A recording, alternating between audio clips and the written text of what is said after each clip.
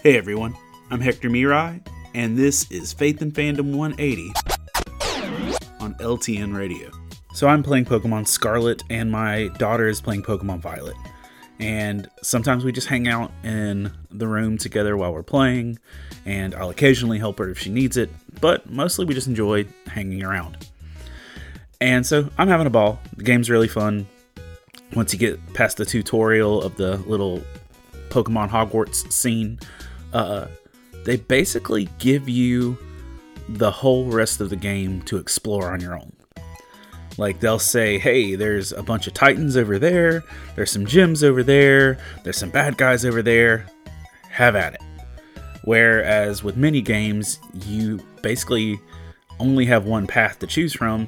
This gives you a whole world and says, go for it.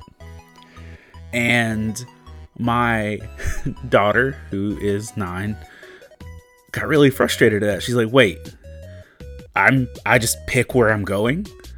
I need this to tell me where to go. I need someone to guide me. I was like, well, where do you want to go? Go, give that a shot. And if it doesn't work out, try something else. And it just really frustrated her. So she's like, okay, tell me where you went. And there's just this point where sometimes we really want someone to guide us. And it reminds me of this verse in Proverbs 16:9. It says, in their hearts, humans plan their course, but the Lord establishes their steps. And so often, especially in working in the ministry bubble, I've heard people really just want God to give them a direct path of where to go.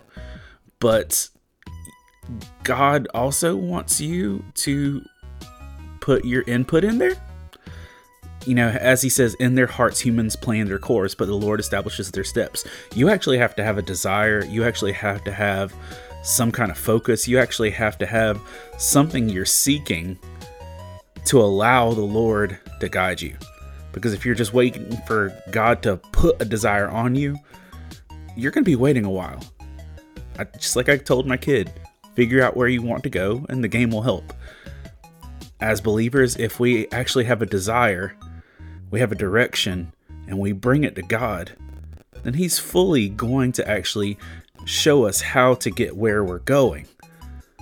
But we have to actually take the step ourselves.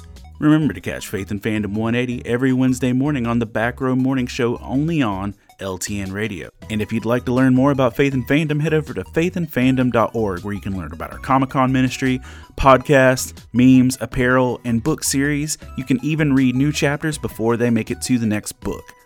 I'm Hector Mirai, and thank you for spending the last 180 seconds with me.